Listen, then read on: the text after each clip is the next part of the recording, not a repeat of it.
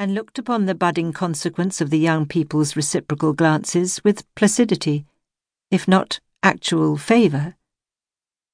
Gray's whole delicious dream terminated in a sad and unaccountable episode. After passing through 3 weeks of sweet experience, he had arrived at the last stage, a kind of moral Gaza, before plunging into an emotional desert. The second week in January had come round, and it was necessary for the young architect to leave town. Throughout his acquaintanceship with the lady of his heart, there had been this marked peculiarity in her love.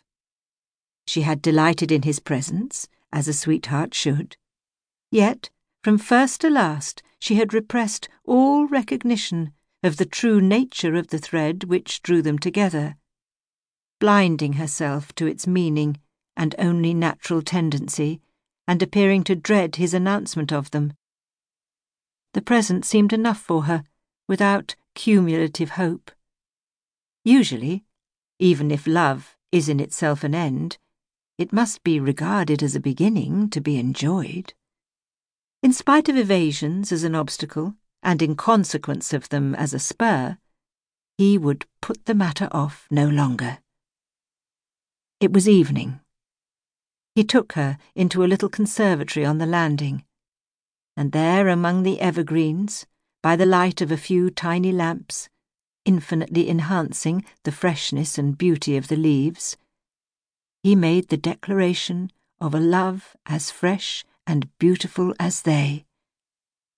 "My love, my darling, be my wife."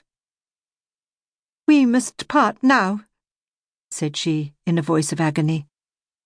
"I will write to you." She loosened her hand and rushed away. In a wild fever, Gray went home and watched for the next morning. Who shall express his misery and wonder when a note containing these words was put into his hand? "Goodbye. Goodbye forever. As recognized lovers, something divides us eternally. Forgive me, I should have told you before, but your love was sweet. Never mention me."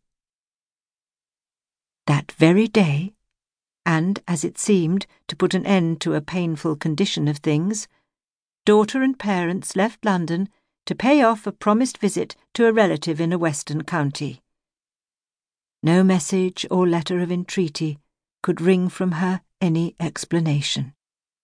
She begged him not to follow her, and the most bewildering point was that her father and mother appeared, from the tone of a letter Gray received from them, as vexed and sad as he at this sudden renunciation. One thing was plain. Without admitting her reason as valid, they knew what that reason was and did not intend to reveal it. A week from that day, Ambrose Gray left his friend Huntway's house and saw no more of the love he mourned. From time to time, his friend answered any inquiry Gray made by letter respecting her. But very poor food to a lover is intelligence of a mistress filtered through a friend. Huntway could tell nothing definitely. He said he believed there had been some prior flirtation between Cytherea and her cousin, an officer of the line, 2 or 3 years before Gray met her, which had suddenly been terminated by the cousin's departure for India, and the young lady's travelling on the continent with her parents the whole of the ensuing summer, on account of delicate health. Eventually, Huntway said that circumstances had rendered Gray's attachment more hopeless still.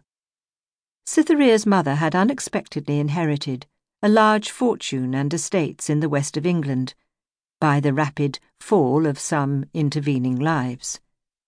This had caused their removal from the small house by Gower Street, and, as it appeared, a renunciation of their old friends in that quarter. Young Gray concluded that his Cytherea had forgotten him and his love, but he could not forget her. 2. From 1843 to 1861. 8 years later, feeling lonely and depressed, a man without relatives,